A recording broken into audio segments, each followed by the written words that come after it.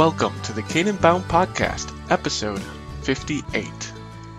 My name is Philip Wells, and I will be your host for this episode. We begin today with Freedom in Christ with Pastor Mark Falk. Galatians 3:26-29, the high status of sons. You are all sons of God through faith in Christ Jesus. For all of you who were baptized into Christ have clothed yourselves with Christ. There is neither Jew nor Greek, slave nor free, male nor female, for you are all one in Christ Jesus. If you belong to Christ, then you are Abraham's seed and heirs according to the promise. NIV 1984. What does it mean for a woman, or a slave, or a Jew, or a Greek, to be a son of God? Some have used this passage to get rid of all the quote-unquote old stereotypes, to eliminate male authority in the home and church and society. But Paul himself upholds the order of creation. Look to Ephesians 5. So does Luther, our namesake. A husband is his wife's head. The leaders, pastors in the church, are to be the husbands, male, of but one wife. The order of creation stands. There are all sorts of God-established authorities in this world. Sometimes I am under authority. Sometimes I have authority. I am not the president or a congressman or policeman.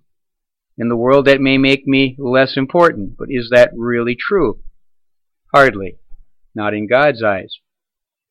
Perhaps we would be wise to connect verse 26, sons of God, to verse 29, Abraham's seed and heirs according to the promise.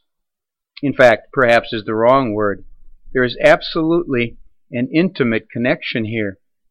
In the first century, only sons could inherit property. Unmarried daughters were to be cared for under the inheritance and watchful eye of brothers, usually the oldest brother. Who is to say that such a system is less good than our social welfare structures? It's strange to us, but it might actually care for women better than our modern system. At any rate, Paul, who elsewhere upholds male authority in home and church, and society in general, is giving to women and slaves and non-Jews a very high position. All who believe in Jesus are, by God's grace, heirs of the promises given to Abraham. In specific, though we still carry the sin of the first woman, Eve, and the first man, Adam, with us, the inheritance in heaven, lost by their sin, has been restored through the seed of the woman, who is also the seed of Abraham. Every good thing has been promised through Jesus to every child of God. Our station in this life does not matter. Presidents, believing presidents, will have no higher position in heaven than the lowliest untouchable, a believing untouchable in the slums of New Delhi.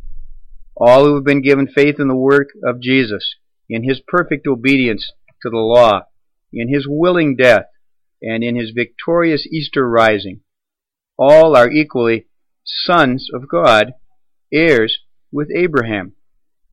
There are those who criticize Orthodox Christian teaching for being anti-woman. What more could God say to any woman in any station of life than to grant her the status son of God? As a side note, the NIV 2011 has translated sons, children of God. In my judgment, it weakens the truth taught here just a bit. Rather than lifting up the status of women, it hinders them just a bit from really drinking in this blessing of sonship.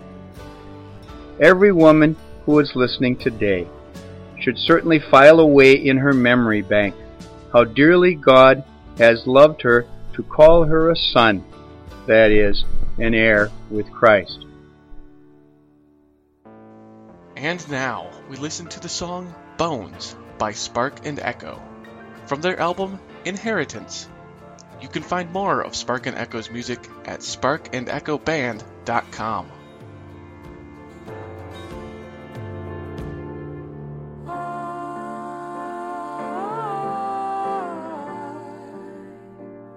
I've come to break your bones.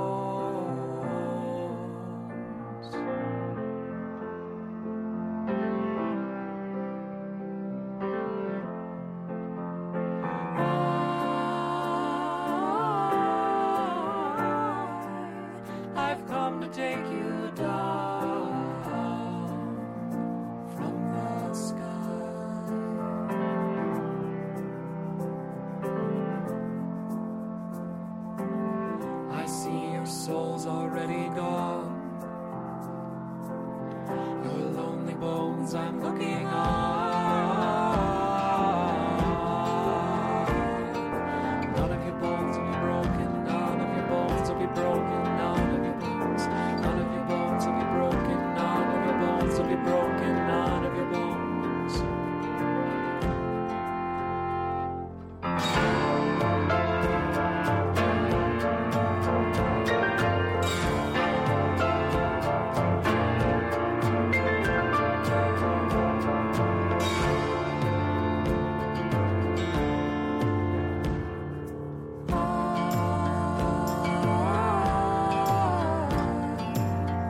I'm breaking your heart.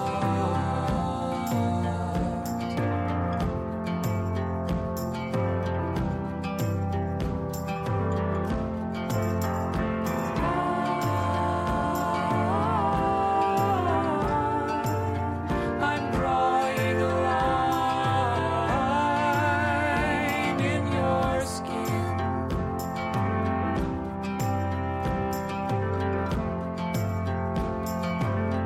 The water from your heart that pours deepens what I've only heard before. None of your bones will be broken. None of your bones will be broken. None of your bones. None of your bones will be broken. None of your bones will be broken. None of your bones. I cannot break your bones. I cannot break your bones. I will not break your bones.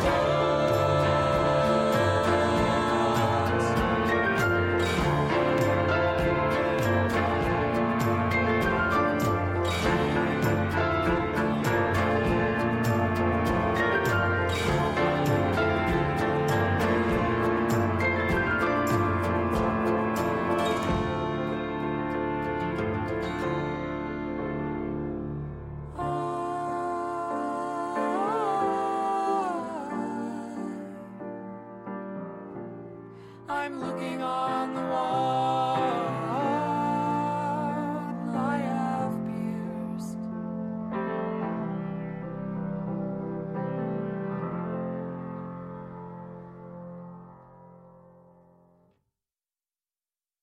And now, we join Pastor Timothy Smith with God's Word for You. God's Word for You, Job 18, verses 5 to the end of the chapter, verse 21. Almost all the rest of this chapter is either quoted or rephrased in other parts of the Bible, in the Proverbs, in the Psalms, in the prophets, even by Jesus himself. I'm going to try and point these quotes or allusions out while we watch the central argument of Bildad take shape and come to its conclusion. But I think that as the Bible keeps quoting this chapter, we realize that it's because of what comes after and because of the great and important statements of chapter 19 that have Job 18 on everybody's lips. Verse 5. The lamp of the wicked is snuffed out.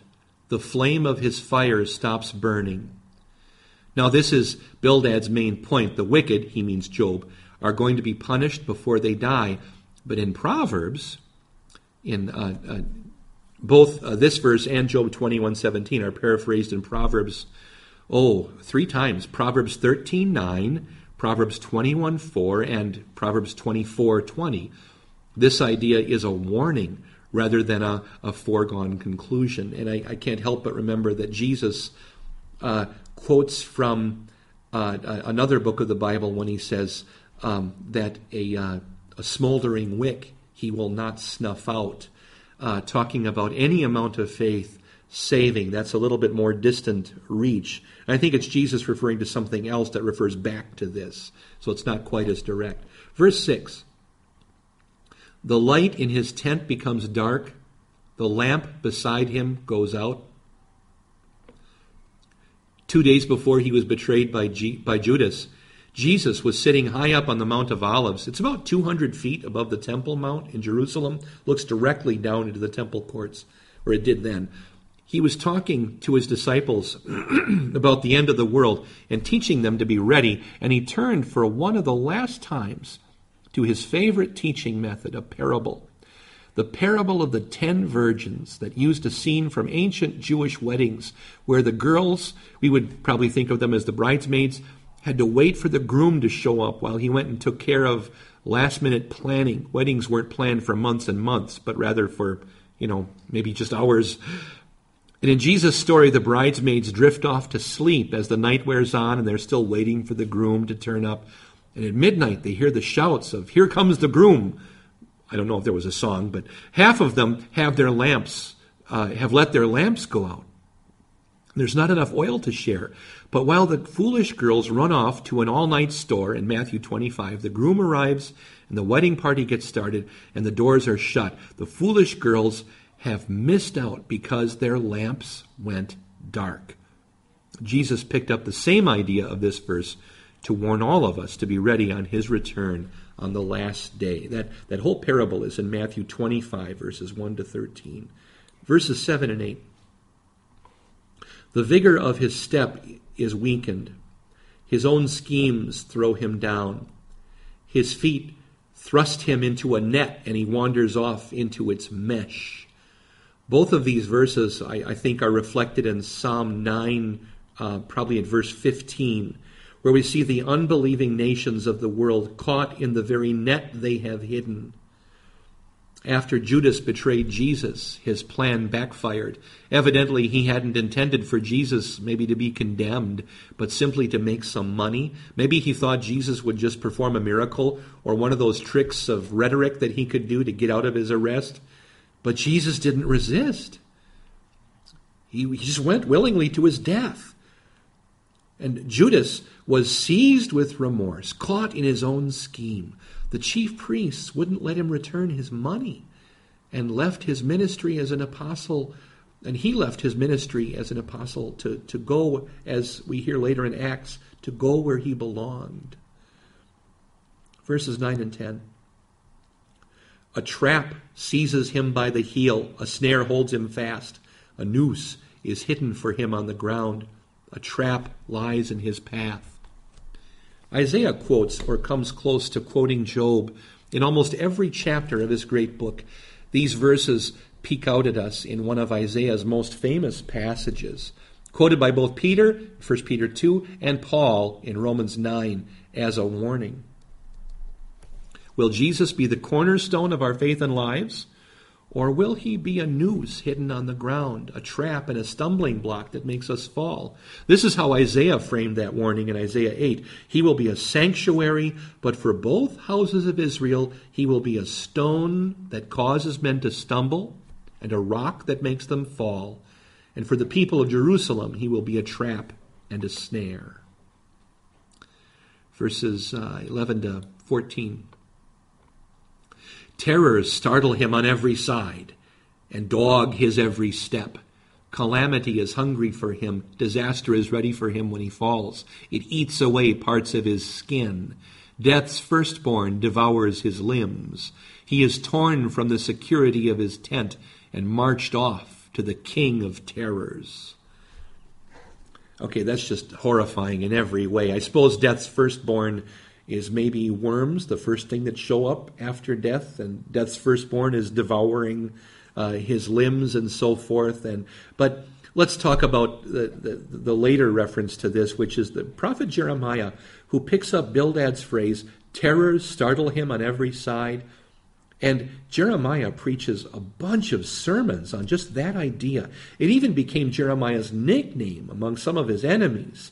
And this Jeremiah 20, verse 10, Jeremiah 6:25, 46:5, 49:29, and so forth. Verse 15. Fire resides in his tent, burning sulfur is scattered over his dwelling. Another passage from Jeremiah, this is actually in Lamentations 2, uses the picture of the flaming tent as he laments God's permission for the destruction of Jerusalem. Bildad's cruel words are the most vivid picture we have of the way Job's children died, as well as the way Job's sheep and servants were killed in chapter 1. When and Bildad, remember, has just said, burning sulfur is scattered over his dwelling. Jeremiah understood that Job's suffering was permitted by the Lord. And perhaps that was on his mind as he used these words to describe the suffering of the Jews at the hands of the Babylonians. Let's read from 16 down to the end of the chapter.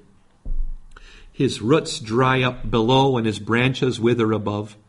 The memory of him perishes from the earth. He has no name in the land. He is driven from light into darkness and is banished from the world. He has no offspring or descendants among his people, no survivors where once he lived. Men of the west are appalled at his fate. Men of the east are seized with horror. Surely such is the dwelling of an evil man. Such is the place of one who knows not God. These verses anticipate Ezekiel 17, where the prophet is commanded to describe the fate of the last king of Judah with a parable about a tree that withers and will have no offspring. And then, in addition to this, verse 20 is very much like Isaiah 52, which describes Isaiah 52:14, the Messiah suffering for the sins of mankind. There we see many who were appalled at him. His appearance was so disfigured beyond that of any man, and his form marred beyond human likeness. If this is what Bildad thinks should happen to a wicked, evil man, then we have much for which to praise God. Jesus Christ took the suffering we deserve. Even the misguided Bildad understood that the wicked deserve God's wrath. And Jesus let him be put to death for our sins. Jesus himself became like one who knows not God. That was the sacrifice he made, and he made it for us. Through Jesus, we have been brought back into the family of God, and we will remain there forever. In Christ, I'm Pastor Tim Smith. This is God's Word for you.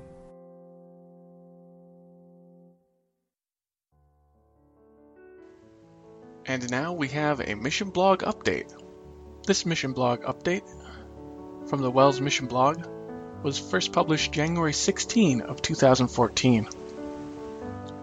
It's titled, Not by Chance, but by Grace. Phil Hubner serves as a pastor at Christ the King Lutheran Church in Palm Coast, Florida.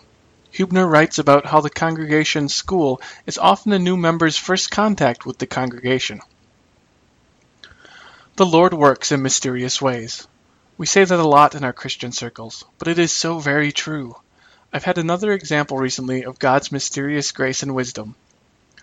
Tiffany and David were both looking for a preschool for the oldest of their 3 boys. They didn't know a lot about preschools in the area or about church, but they knew they wanted a good preschool that was also a good Christian preschool. So they went online and searched. They found our preschool listed on the Early Learning Coalition website.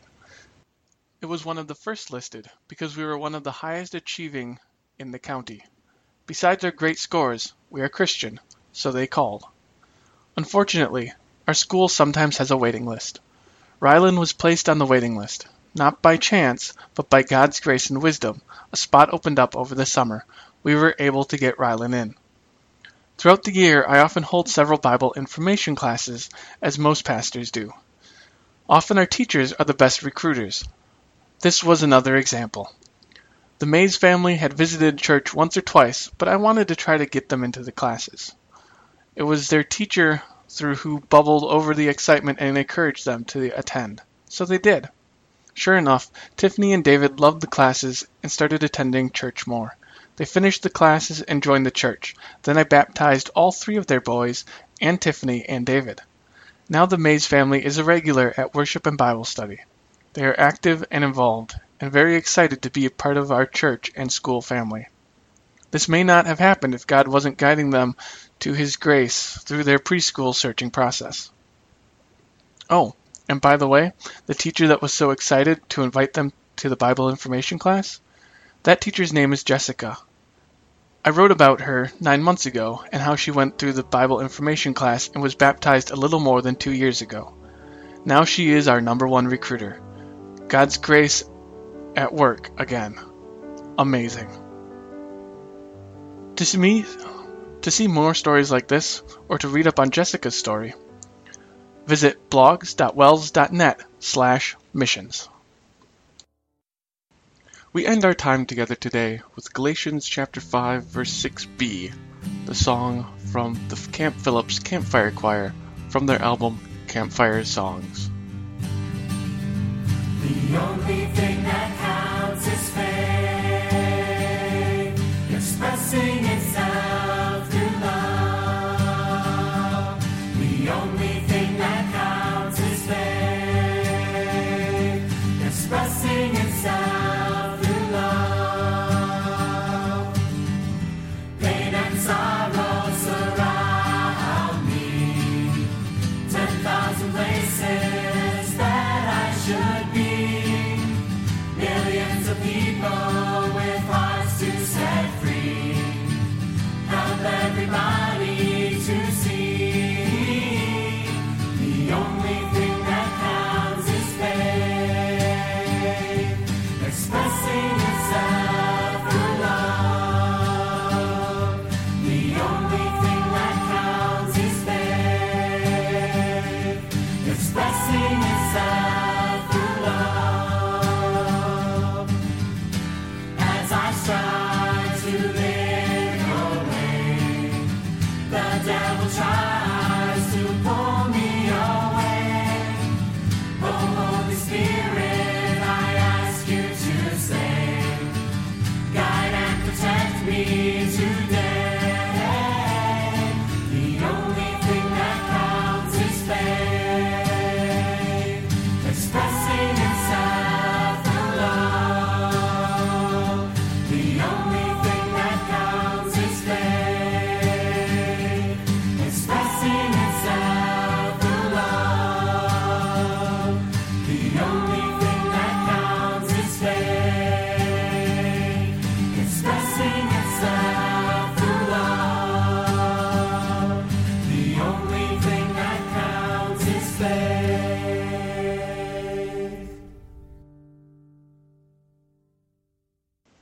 Visit CanaanBoundPodcast.com to learn how you can support the ministry of the Wells and of the artists featured on this podcast. Once again, my name is Philip Wells. It was a privilege to be your host for this episode. We encourage you to visit wells.net to find a ministry location near you. Thank you for listening.